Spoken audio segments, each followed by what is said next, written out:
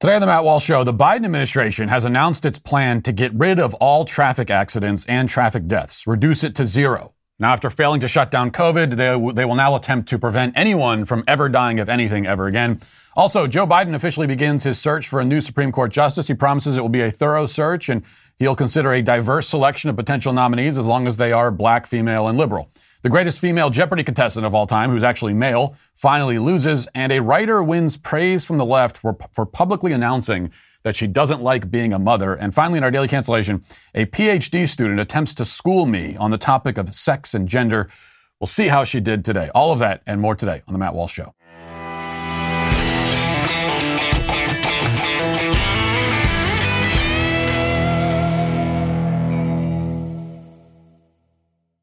So there are two basic facts about government. One is that whenever it fails at something, its solution for its own failure is always to do exactly what it was already doing, except to do it more and more expensively.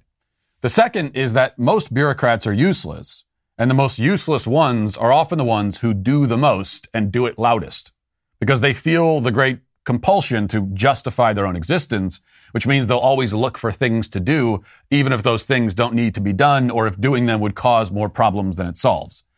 There are other important realities of government in modern times, but those are the two facts, I think, which must be kept always in mind. And both of them are prominently on display in this story. Pete Buttigieg, a profoundly useless man in the useless position of transportation secretary, is on a mission to convince the public that his job is significant. So after returning from his 3-month paternity vacation, he first set out to cure racism by destroying any racist roads or bridges that he could find. It was never exactly clear how he would identify the racist infrastructure, but he huddled with a team of diversity specialists and they figured it out. Somehow their plan did not involve repainting all of the streets white instead of black. So that still, now every time you drive down the street, you're literally trampling upon blackness, which is deeply traumatizing to black Americans and confusing to children, by the way. In fact, a few weeks ago, my daughter asked me, we were in the car, and she said, Daddy, why are all the roads black? And I looked at her and I said, because everyone is racist, sweetie. I hoped I would never have to have that conversation, but I did. At any rate, Buttigieg did something or other about the racist roads. I don't know what. And now he's moved on to his next project, which is even more ambitious. He has now declared that he will reduce traffic deaths to zero. Now, the government promised to shut down COVID and ensured that nobody would ever die from a virus again. And having failed at that in spectacular fashion, they will now embark on a project to ensure that nobody dies of anything else ever again. We can be sure that they'll succeed in that arena about as much as they succeeded with COVID. Here's Buttigieg announcing the plan. Listen. Another thing that it's going to take in order to change the trajectory of roadway safety in this country is a single, ambitious, shared goal. And today we commit that our goal is this: zero. Our goal is zero deaths. A country where one day nobody has to say goodbye to a loved one because of a traffic crash. I understand the scale of the challenge and the ambition represented by that goal, and I understand that we may not get there during my tenure as secretary. But the decision to commit to that goal in a serious way at a national level changes the way cities and towns design roads. It changes the ways companies build cars. It changes the way people drive them. Oh, yeah, it certainly would change all those things. Yes, zero traffic accidents, zero deaths. Now, some have argued that there's nothing wrong with this goal. This is just the ideal, they say. Yes, of course, we won't ever actually abolish traffic accidents completely, but we should at least try, they say. A quarterback will never have a 100% completion percentage across a whole season, but he still tries to complete every throw. Why can't we do the same thing with this? Well, I'll tell you why. Those in charge of public policy have to engage in risk assessment and risk management. We also have to do this on an individual, personal level. But risk management means that you're managing the risk, which means the risk is there. The risk is there. You're simply taking steps to negate it within reason.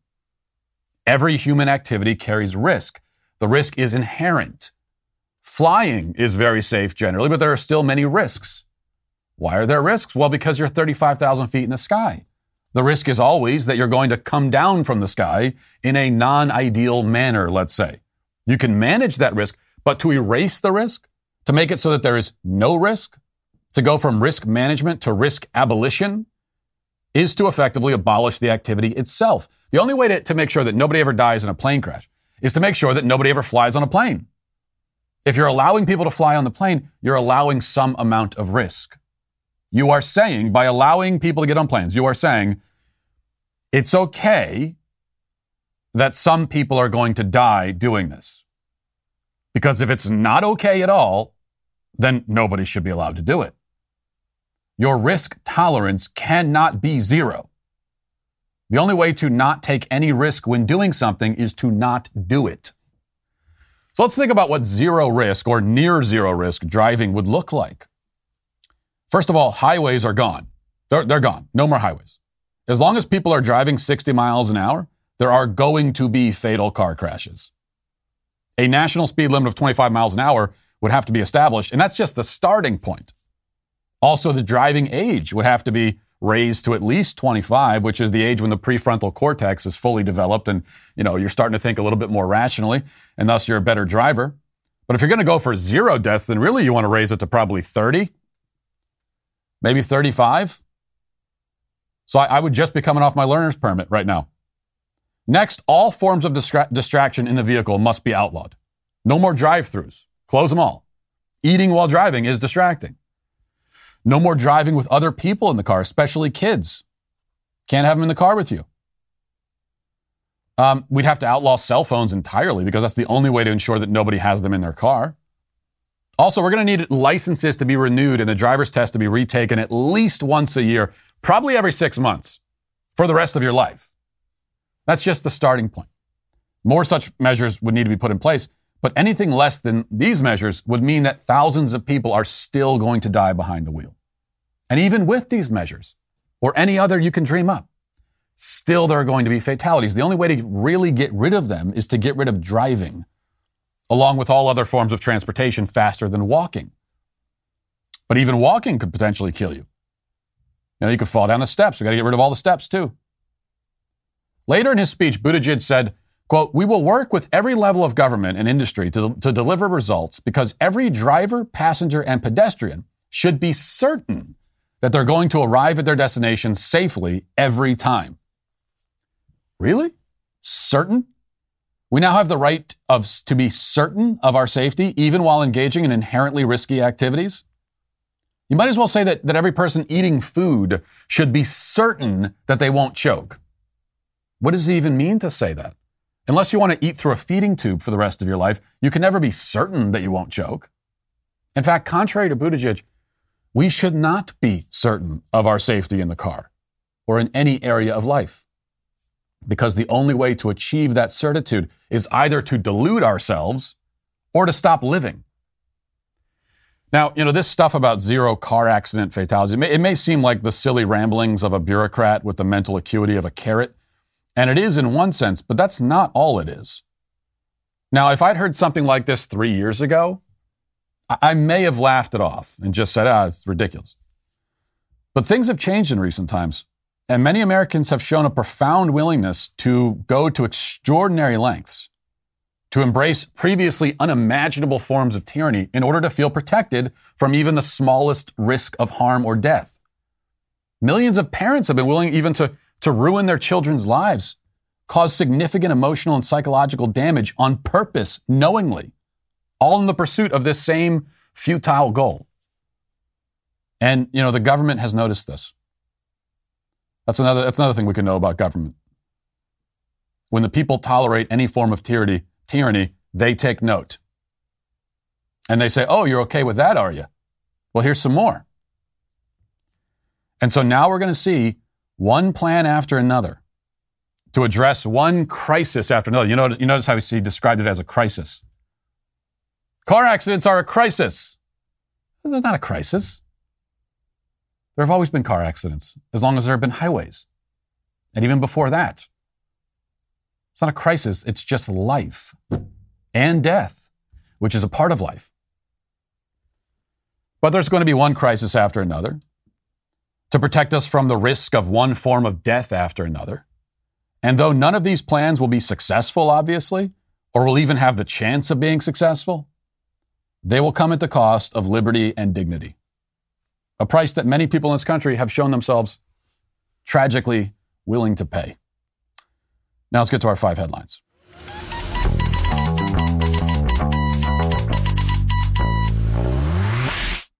You know, the thing about kids is, as everyone knows, of course, they hate going to bed, and it's always a struggle, especially in my house. I don't know how it is for most parents, but in my house, bedtime's just to keep them in the room at night when you put them down, and they're always looking for reasons to come out. And so that's the challenge. And it's especially the case with my daughter. I mean, you have like 2 forms with kids. There's 2 versions of this. There are the kids who you put them to bed and they're bouncing off the walls for 30 minutes and then they just fall asleep. That's the boys. And then there's my daughter who's kind of quiet, but she'll stay up for like 3 hours and she'll keep trying to find reasons to come out. And she gets kind of creative with it sometimes. So last night, it was like 10:30 at night, and she comes barreling out of her room, and she's like, "Mommy, Daddy, I got to tell you something." And I thought it was like an emergency, something. I don't know what it was. I got to tell you something. And I said, "Okay, what is it?" "Did you know that snails have 15,000 teeth?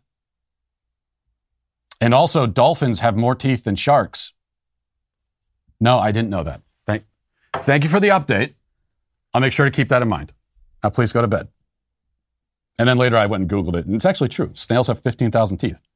Learn something new every day from your kids at 10:30 at night. All right, so Joe Biden officially announced the Supreme Court vacancy yesterday, and after it was announced unofficially with Justice Breyer's apparently not his consent originally. At least the announcement was not with his consent. So they kind of gave him the nudge and said, "Hey, we're announcing your retirement. Congratulations, you're retiring." I guess you're learning about it too at the same time everybody else is. So Joe Biden officially announced it yesterday. He addressed the nation and once again reiterated his pledge to forbid any white man from taking the position. Listen. "Our process is going to be rigorous.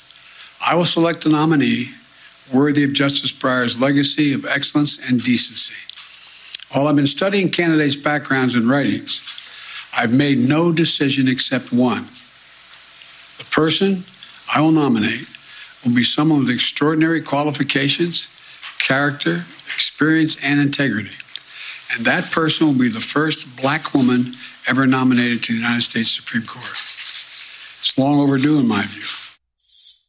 It's going to be a thorough process, and he's going to look at all the candidates as long as they're the same race and they're all female. And, of course, they're all on the far left. So a thorough and rigorous process that will involve, about like four potential nominees. That's what passes for. It's not only a rigorous process, it's also a diverse process. There was this concept of diversity, and there was for a while I used to say that kind of the Democrat notion of diversity, when they say diversity, what they really have in mind are a bunch of people who look different and have different skin pigments, different shades of skin. Bunch of people all in a room saying the same thing, speaking in unison with the same exact beliefs. I used to think that that's their idea of diversity, where everybody looks different, at least skin deep, but they all think exactly the same way because there's rigorous intellectual conformity on the left. But now that's not even true. I think that's probably giving them too much credit. Because now a diverse group or diversity, that means a bunch of people in a room who all look the same and also think the same way. Because as we talked about, diversity now is code for not white. And that's how they could get away with like talking about an individual person and saying, whenever they select whichever black woman it's going to be, whichever liberal far left black woman it's going to be, they're going to say this is a diverse selection. Well, how could a single person be diverse?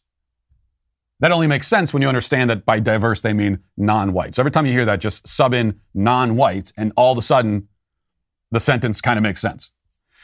But there is this kind of awkward reality for people on the left when they want to make a big deal out of this. Oh, we're going to get a black nominee, black female nominee. Well, we've already had female court justices on the court, and there's currently a black justice on the court.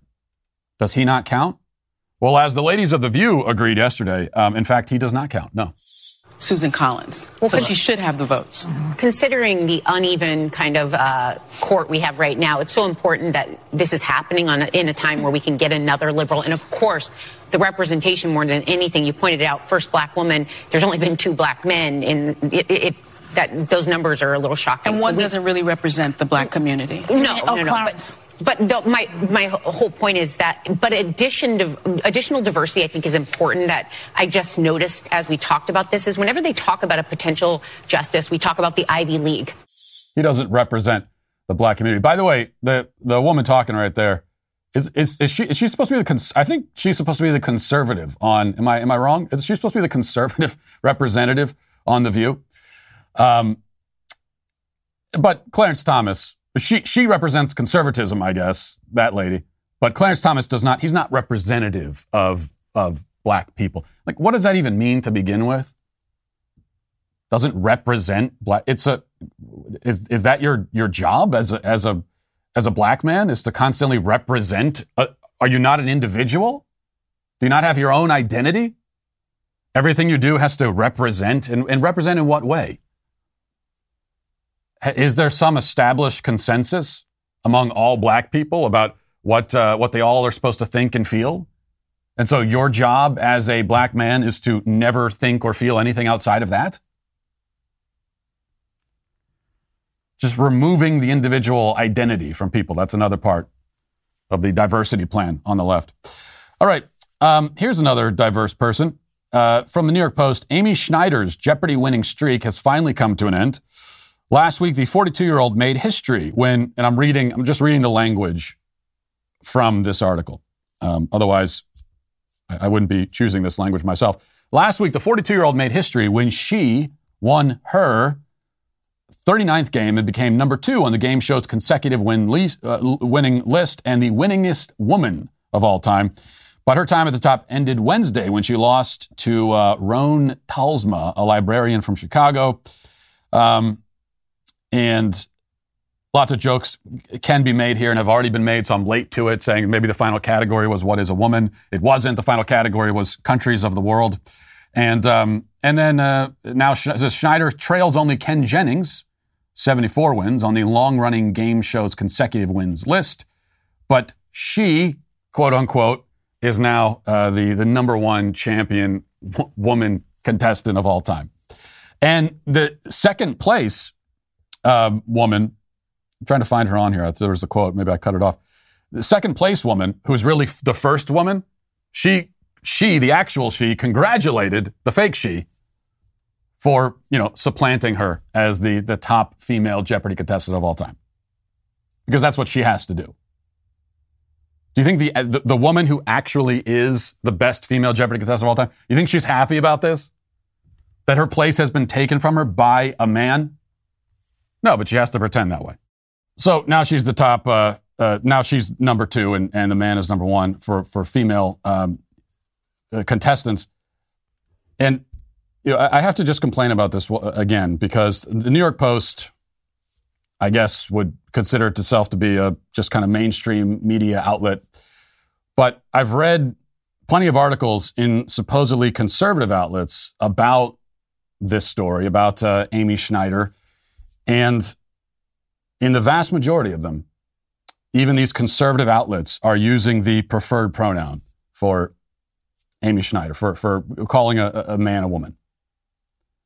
And they do this, as I've complained about many times, they do this, many of these conservative outlets, even while pretending to oppose this.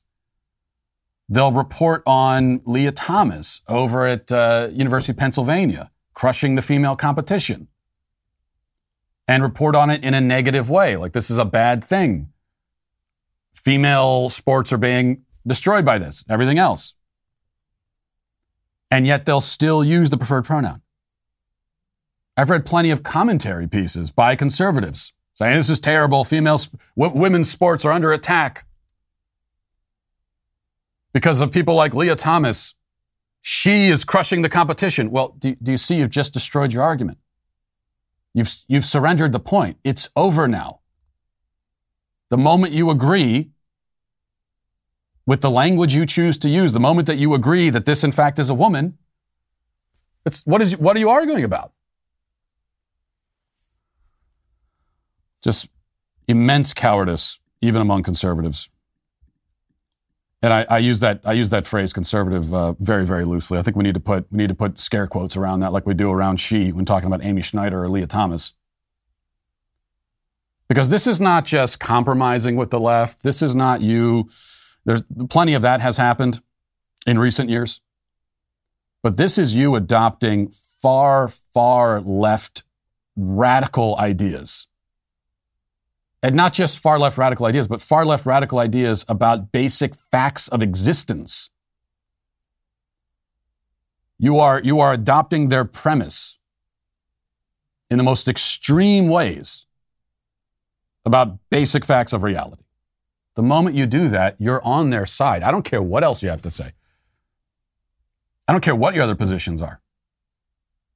I would go so far as to say, you could be strongly in favor of gun rights. You could be anti-immigration. You don't like high taxes, small government, all that kind of stuff. You could even call yourself pro-life and go to the March for Life. But if you're going to start calling a man a woman, then you're on the left. Because you have agreed with their version of reality. And it's a version of reality where, all of their other ideological points sprout from that. This is the root here. And everything else is a branch from that root. Because leftism is all about relativism. It's the worship of the self. That's why this gender stuff is so important to them. Because they want to establish that reality itself is subject to an individual's whims. If I feel a certain way, I can change reality. Reality will change itself according to my whims. If you agree with that by calling a man a woman, because that's what they want to be called, then you've given up the whole game. You are in no coherent way a conservative at that point. What are you conserving? I think there are many things that need to be conserved in this culture, but to begin with, we have to conserve reality. If we're not conserving that, then we lose everything. So you can't say, okay, I'll give up reality, but I really care about gun rights. Well, good for you. Go to an Antifa meeting and tell them about that. You're not on our side. All right, this is a video that I played for you probably almost a year ago, and it's going viral again for whatever reason. So I want to play it again because any excuse to play this, I think, is worthwhile. This is trans-affirming Dr. Johanna Olsen Kennedy. She's very prominent in her field. And this is her talking about performing these surgeries, these mutilation procedures on kids, and explaining why it's actually perfectly fine to do, and it's all good. Listen. Actually, people make life-altering decisions in adolescence. All the time. All the time. And honestly, most of them are good. It's just the bad ones that we talk about. Oh my God, the cinnamon challenge, right? I mean, why do we know about it? Because it's a thing, and it's not common. Like, most teenagers aren't eating cinnamon, right? But some are, and they're on YouTube, and that's stupid. But we don't put on YouTube the things that are really good decisions, right? Oh my gosh, my kid took the SATs. Not a very exciting after-school special, right? But so what we do know is that adolescents actually have the capacity to make a reasoned, logical decision. And here's the other thing about chest surgery. If you want breasts at a later point in your life, you can go and get them. It's I've heard that clip many times. It doesn't get any less horrifying, especially when you consider that this is not some fringe character here. This is a prominent person in this field of mutilating kids. And what does she say? She says, hey, kids make responsible decisions all the time. They take the SATs, which is pretty revealing that that's the example she gives for responsible decisions made by kids. Because guess what? That's not a decision that kids make. Their parents make that for them. I took the SATs. You think I wanted to? If it were up to me, I would not have taken them. But my parents said, you got to take the SATs. So that is something that is forced on you as a kid. And even the kids who want to take the SATs or quote unquote want to do responsible things, it's only because they've been conditioned that way, conditioned in a good way by their parents. That's part of parenting, is not only telling kids what to do, but getting them to a point through moral formation where they want to do the good things. But as a parent, you say, even if you don't want to do it, even if you're so immature that you still don't want to do this very good thing that's going to help you, I still am going to force you to do it because it's for your own good. That's what we do with kids. But Dr. Olson Kennedy says that, well, kids, they can make life-altering decisions. And why? Well, because you can always reverse it, she says, which is not true, by the way. You know, when you chop off a part of your body, you don't get it back. We don't grow it back. We're not lizards regrowing a tail or whatever. So what they can do, and there are a great many former quote-unquote trans kids who are now adults and are looking into procedures like this because they're experiencing regret. And we haven't even seen the half of it yet. We haven't even seen a fraction of what's coming. Because the adults now who are we call detransitioners, who are experiencing regret, and they transitioned as kids, they were still pretty early in the fad. You know, if they transitioned, 7, 8 years ago. Right now, there is an avalanche that's coming. Because the kids today are the ones who are growing up. You know, a 5-year-old today is among the first group of 5-year-olds to grow up in a culture where this stuff is fed to them at that young of an age. And so there are going to be a lot more coming in the future, and what they're going to discover is that actually you cannot regrow, you can't reverse that. You know, when you go in and you have your breasts chopped off, that was a part of your body that is now gone.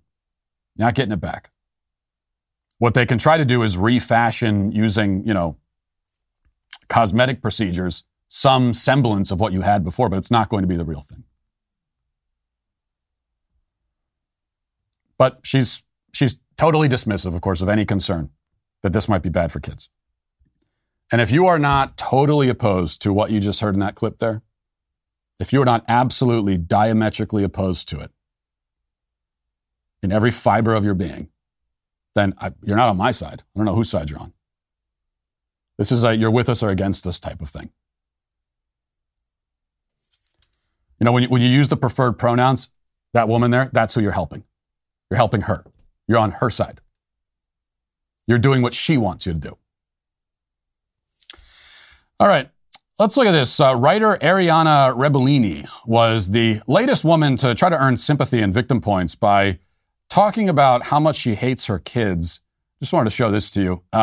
This is also becoming a trend. Ariana Rebellini says, I've been opening up about how I do not enjoy being a mom, thinking about why I feel so passionately about talking about it. And I think a large part is my belief that normalizing / celebrating the decision to be child-free can lead to more communal child care.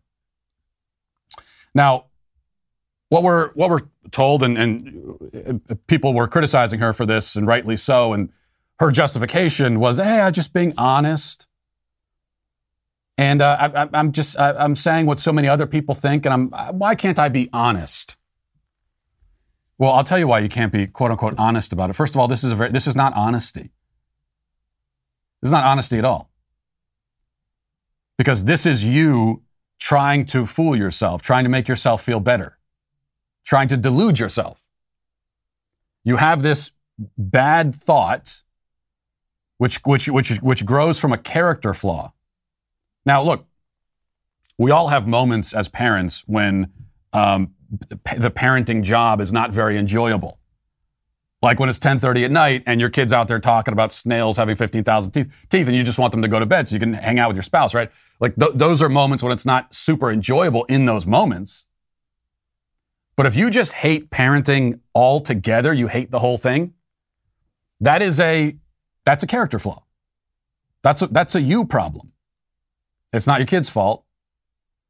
And no, I have news for you. It's not normal. And it shouldn't be. That's not how most parents feel. Many parents struggle with aspects of parenting. It can be difficult, but most parents derive a great amount of joy out of being a parent. And if they could snap their fingers and reverse the clock and not be parents anymore, they wouldn't do it. That's most parents. So the reason why you feel this way is because you're so intensely selfish. So this is coming from your selfishness. And that's not a good thing. That's a character flaw. Why does she put it out there in the open? And she's being honest. Well, yeah, maybe she's being honest about how she feels, but she wants to fool herself. And so she puts it out there so that other people who are also selfish can say, oh, I feel the same way. And she can take solace in the fact that there are other selfish, miserable people out there. And they can form their own little community, their own support group.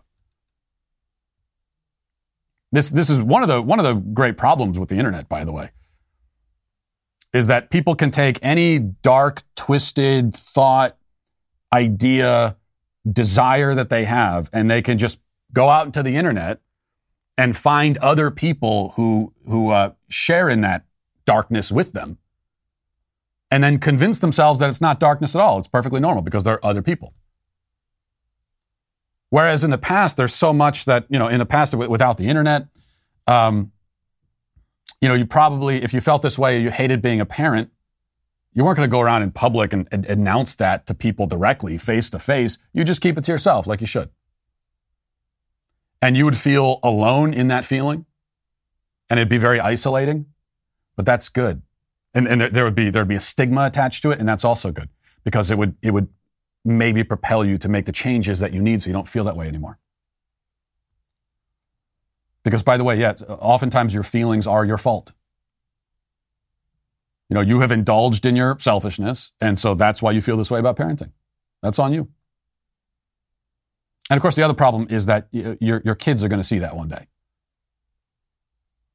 So maybe something all parents should keep in mind before you go out in public on the internet complaining bitterly about your kids and how you wish you weren't a parent.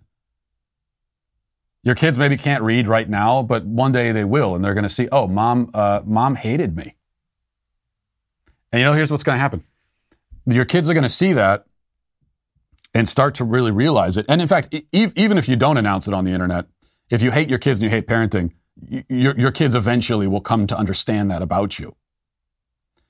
And when they come to understand it, it's going to be right around the time when, they're not as challenging to have around because usually parents complain like this when their kids are younger and they're very needy and they have a lot of needs and you're selfish so you don't have to meet anybody else's needs. Well, as kids get older and they become like adults, now they don't have those same needs. And now it could be a lot more fun to be a parent. Then you start having grandkids in the mix, and that's really fun, I'm told. But it's going to be right around that time when your kids are going to start to look back. And in this case, now they're going to see the old tweets or whatever. They're going to start reflecting. They're going to realize, oh, this was a miserable parent who never wanted me around. And now they're knocking at my door and saying, let's have a relationship. Let's bond. Sorry, no. That's out the window now. You had the chance to bond with me and establish that relationship through my entire childhood. You were too immersed in your own selfishness to do it. And it's too late now. So that's what's going to happen.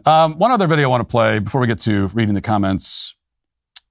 Here is a scene on an elevator that I've encountered situations like this on elevators, but never quite to this extent. Here's a man. Apparently, this guy tried to get on or I think he was already on an elevator without a mask on. And then these two women get on the elevator next, and they have masks, and they're very upset that he's not wearing one. And so here's what happens.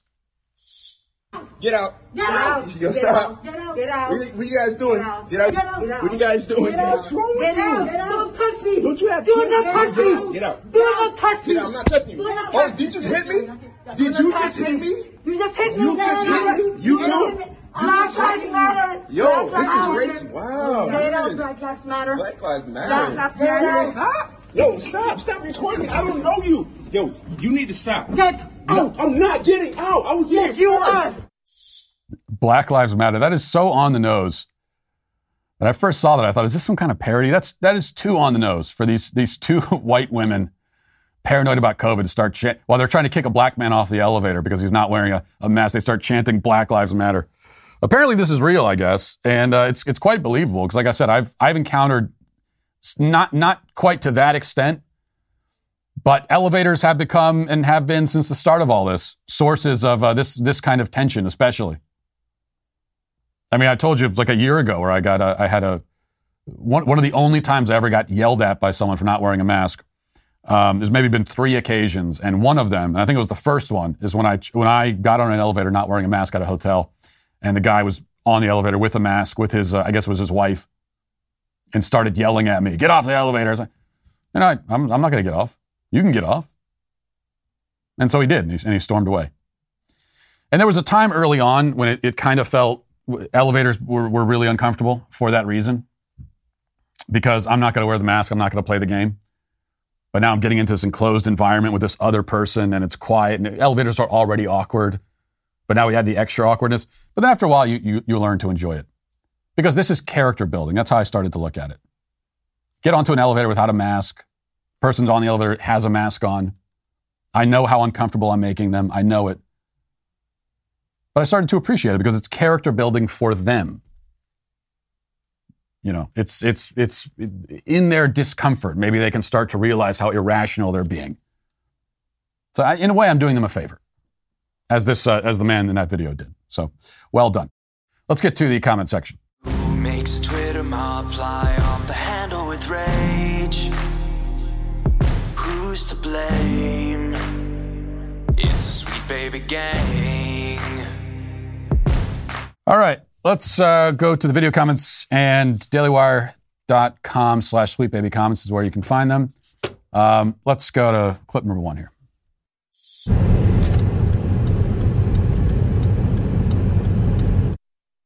Okay, what do you call well, let me see that video again. I don't know what happened. What do you call a man who gets himself into this predicament? Let's see. Oh, okay. Is that a man? Do we know that's a man behind the wheel? So the guy is wedged up on the median strip between the two. I guess he was trying to make a left turn, and he cut it way too close, and now he's wedged on the median strip. Now, I guess trying to make a point here that bad drivers come in both sexes, but I don't see any proof that that's a man. And of course, how dare you assume his gender? There's no coming back from that as a man. That is a permanent revocation of your man card, and you'll never ever get it back. You might as well transition at that point. Usually, I'm not in favor of that, but this is one occasion where you might as well, and then go on Jeopardy. You know. All right, let's watch the next one. All hail to the self-described handsome and brilliant theocratic fascist philanthropist, trans-Virginian best-selling LGBTQ children's author. I personally identify as a vaccinated schizophrenic train. My pronouns are choo. 2 things. First, I know you canceled selfies, but hopefully you make an exception for these video comments, because if not, then we're all in trouble. And then second, would you be opposed to the idea that cereal is actually just breakfast soup? This is one of the greatest debates in modern society, and obviously your opinion is never wrong about anything ever. SBG for life. Have a great day. Godspeed. Okay, first of all, there's a couple things you got wrong here. First of all, if you're going to respect my self-identification, you cannot say self-described and then give my preferred adjectives and pronouns. It doesn't, no. A man identifies as a woman. You cannot refer to him as self-described woman. That's deeply offensive and invalidating to me. Second, is cereal just breakfast soup? It's obviously not. Shows how little you know about this subject and food categories. Cereal is a stew. It's a breakfast stew, not a soup. And the difference between a stew and a soup is that with a soup, the broth is sort of the main ingredient. It's the star of the show, right? With a stew, it's not the broth. It's the ingredients that are within the broth. So really, the broth is just a forum for the ingredients that you put in it. And when you're eating cereal, of course, the cereal is the point, not the milk, right? Okay. Let's watch one more. Hey Matt, my name's Bo from New Jersey, and yes, Jersey is just as bad as you and the other hosts say it is. I'm getting out of here soon. But anyway, I'm a speech-language pathology major, and I just wanted to give some insight on what you were saying yesterday. Not only will masks affect children and cause speech delays and speech-language disorders, children can't learn without facial stimuli. They need those expressions. They study your tongue. They study your lips, like you said. And I just have a study fresh in my mind. I forget who it's by, but there was 3 groups. One of toddlers who had educators and were being taught directly, one who just had audio and just had headphones, and one that had audio but also saw videos of like toys and stuff to keep them engaged. And obviously the educated group did the best. They had that facial expression, and not only those facial expressions, they build bonds with their caretakers. If you can't see their face, if you can't see what's making those sounds, you're not going to be able to build the right bonds with your caregivers. So anyway, I just wanted to throw that out there, and I love you, and I love the Sweet Baby Gang for life.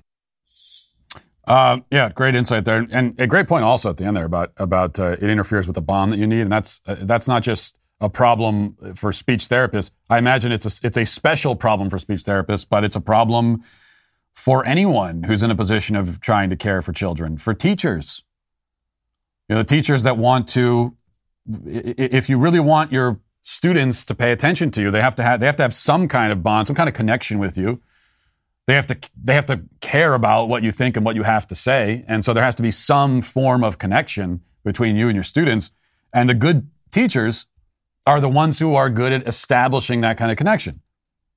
Where even students, lazy students like I was, still they'll sit down, they actually want to listen to you, they want to hear what you have to say because they respect you and they feel some kind of connection with you.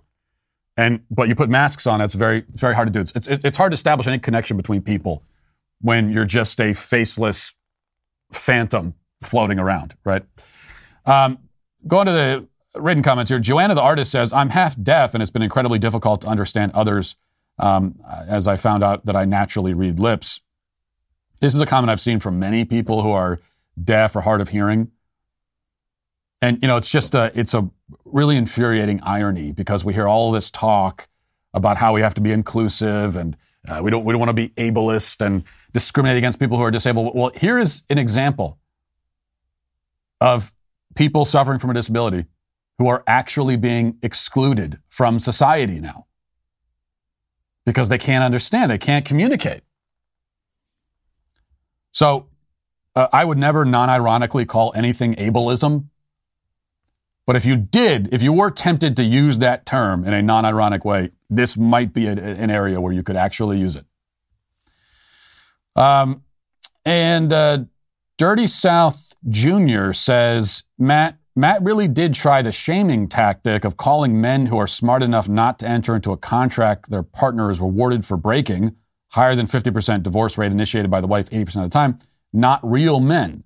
FYI, that holds as much weight these days as being called sexist or racist. Well, no one can be right about every topic. That's not exactly what I said. If you don't want to get married, I'm not going to tell you have to get married. And it's we talked about, I think it was on Backstage recently. Is everyone called to be a parent? And on one hand, you would say, well, obviously not. There are people who can't be parents, who are, they're because of whatever physical reason, they're not able to conceive. There are also people who enter into religious life, for example. I obviously have great respect for that. But I would still say that everyone is called to, every man is called to fatherhood in some form. And for most of us, it's the traditional kind of biological form, but there are other forms of it. One of them is going into religious life. You go and be a missionary. That's kind of a form of fatherhood, of serving others in a kind of paternal way. Another way of putting it is we're all called to service, right? As men, we're called to a special kind of service. Women are called to another kind of service. Even if that doesn't come all the time in that traditional biological kind of way. So I would certainly say that holds true for everyone. And if you end up not getting married, okay. There are also men who want to get married and sadly it never ends up happening, and that's a terrible thing as well. But nobody is called to live their entire lives for themselves. Nobody's called to serve only themselves for their entire lives. That's not what human existence is supposed to be. And it's not going to be a fulfilling existence. And you're not going to find any real joy in it. But at any rate, what I was really referring to is the comment from the guy yesterday who said that, well, marriage doesn't work. It just doesn't work. It's not natural. Making this statement for everybody because he can't do it. And that's where I question your manhood. Because that's weak. That's cowardly. If you can't do something or don't want to or whatever, or it appears to be too challenging to you, whatever your reasons are, and so you try to fool yourself by saying, well, no one can do it. Obviously, no one can do it. And the people who are doing it, they all hate it. They just won't say it. That's weakness, to try to fool yourself that way. At least confront the reality. That's what a man does. Because the reality is lots of men get married and get married successfully. I've been married for 10 years. Wouldn't want it any other way. My dad's been married for 40 years. You know, we are not outliers either. Millions and millions of men throughout history have gotten married and been married successfully. So when you try to, you can make whatever decision you want in your own life, but when you try to claim, oh, it doesn't work, it can't happen, it doesn't work, give me a break. Make your own choice. Don't try to put it on the rest of us. That's weakness. If you haven't seen it yet, the latest episode of Adam Carolla's Daily Wire exclusive comedy series Truth Yeller is streaming now, and it might be just the best one yet. Adam takes on Hunter Biden and is joined by comedian TJ Miller, who drops some comedy gold and proves that he's the real deal. Go to dailywire.com/subscribe and use code Miller for 25% off your membership and get ready for some serious laughs. If there's anyone that the Biden administration and the mainstream media and Big Pharma don't want you to hear, it's the voice of Dr. Robert Malone. Malone is an American virologist, immunologist, and a pioneer of mRNA vaccines who was removed from Twitter and most social media platforms for his public skepticism of the COVID-19 vaccine, and then went viral for his interview on Joe Rogan's podcast. In any sane society, his background would qualify him as an expert whose opinion should be heard. But we're not living in a sane society, and so he is receiving the opposite treatment. He's being censored. That's why our very own Candace Owens sat down for a 3.5-hour interview with Dr. Malone and does not leave any stone unturned. Together, they touch on some of the most alarming statistics, questions, and trends that the mainstream media and big tech don't want you to know or don't want to acknowledge. This is an incredibly important interview and will be available exclusively at dailywire.com this Tuesday, February 1st. If you don't already have a Daily Wire membership, join now to catch Tuesday's episode of Candace, premiering this Tuesday at 9 p.m. Eastern, 8 p.m. Central. Now let's get to our daily cancellation.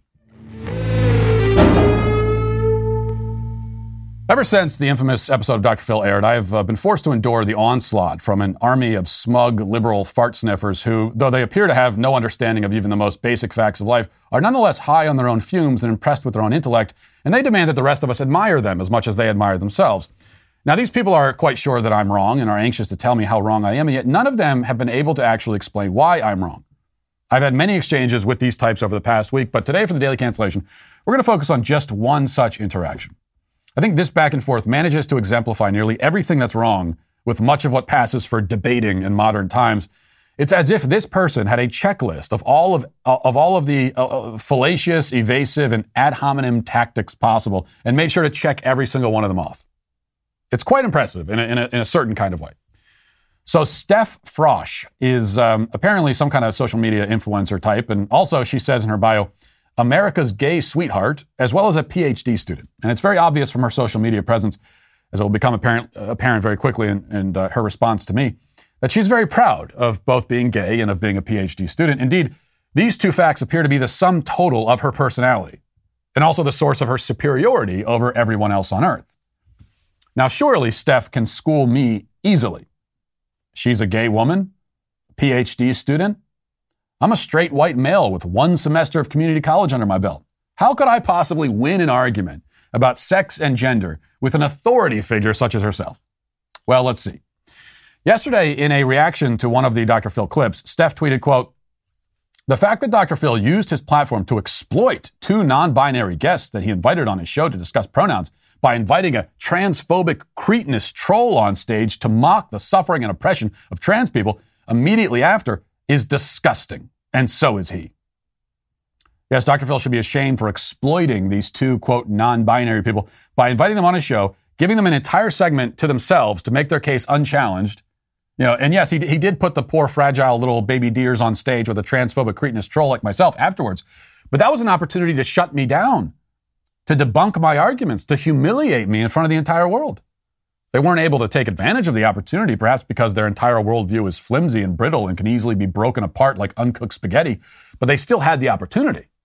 So this was not exploitation, it was failure on their part. But I didn't want to get into all that with Steph, so instead I invited her to stop whining and simply define the word woman for me.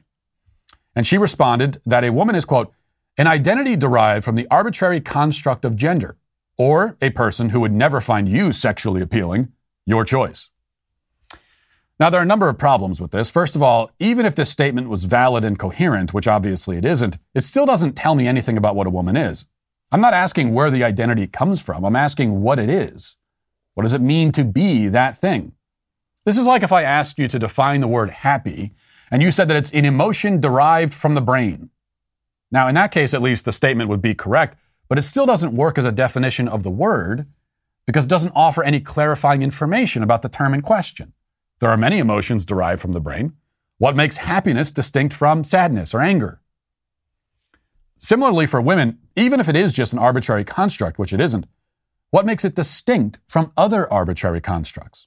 And also, if it is an arbitrary construct, then isn't it true to say that the statement trans women are women is arbitrary? And if it's arbitrary, how can you demand that I believe it or accept it or affirm it? As for the second part of the tweet, we see again the overwhelming leftist compulsion to sexualize everything and everyone in every conversation. No woman would ever find me sexually appealing, she says. Of course, how could she even make that statement if she doesn't know what a woman is? It's like saying that no flipperdoodle or thingaling would ever find me attractive. The word woman is essentially nonsense, after all, according to her. And at any rate, one thing that these lonely weirdos don't understand is that as a married man, you can't hurt my feelings by calling me unattractive or claiming that no woman would find me attractive. The only woman whose sexual attraction I care about is the mother of my 4 children. I've already got her. I won the game.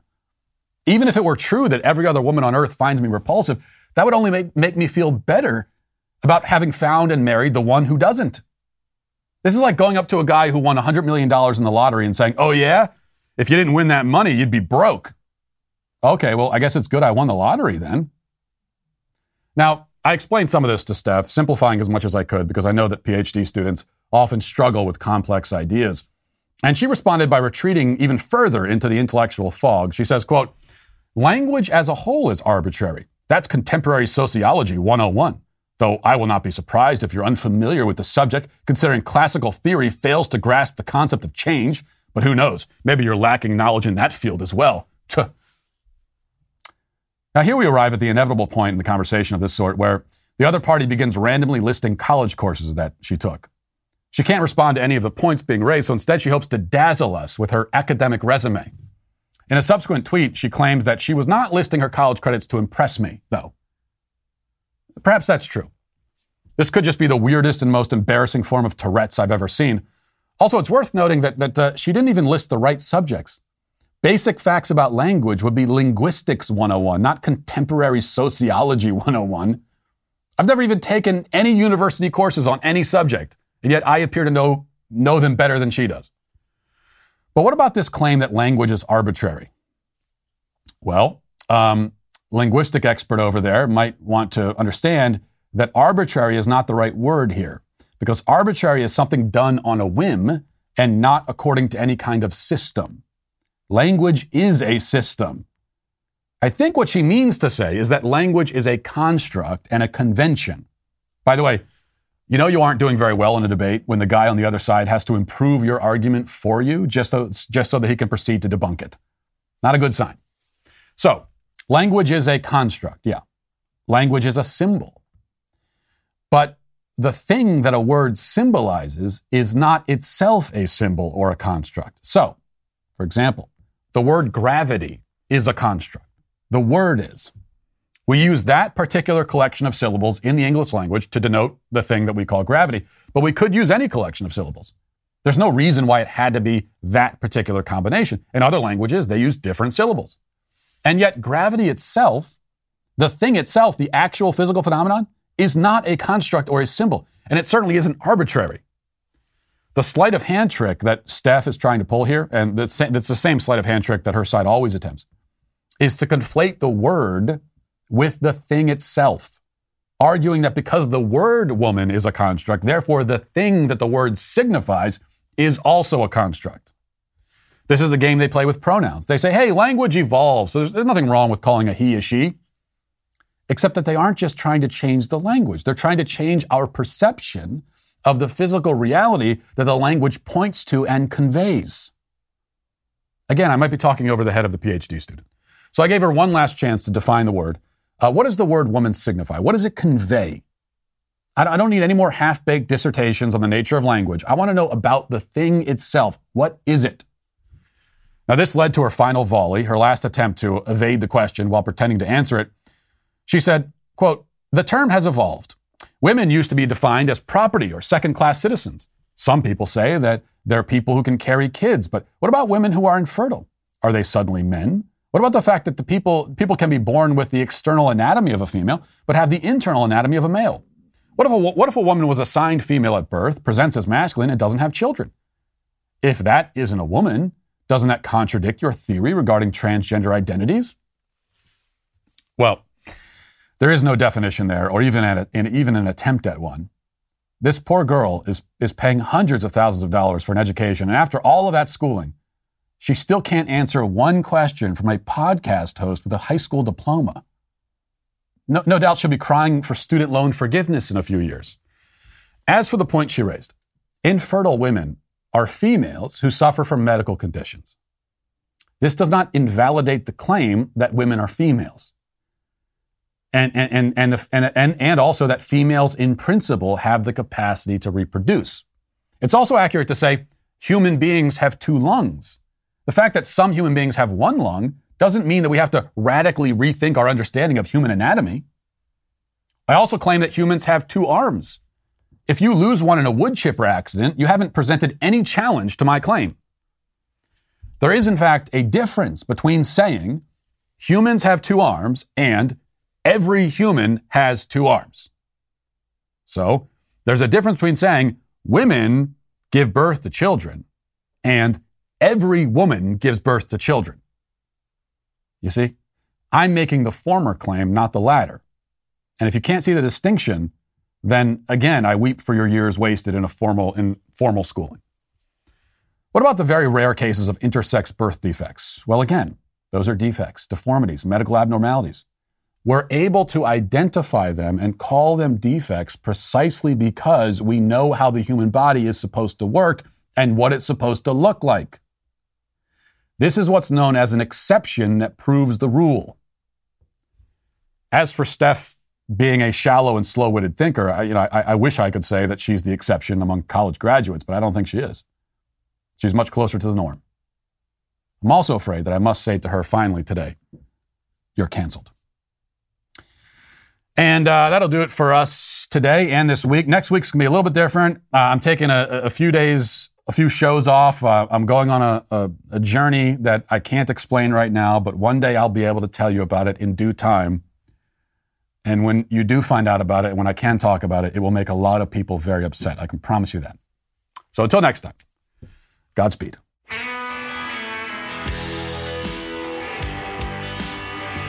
Well, if you enjoyed this episode, don't forget to subscribe. And if you want to help spread the word, please give us a 5-star review. Also, tell your friends to subscribe as well.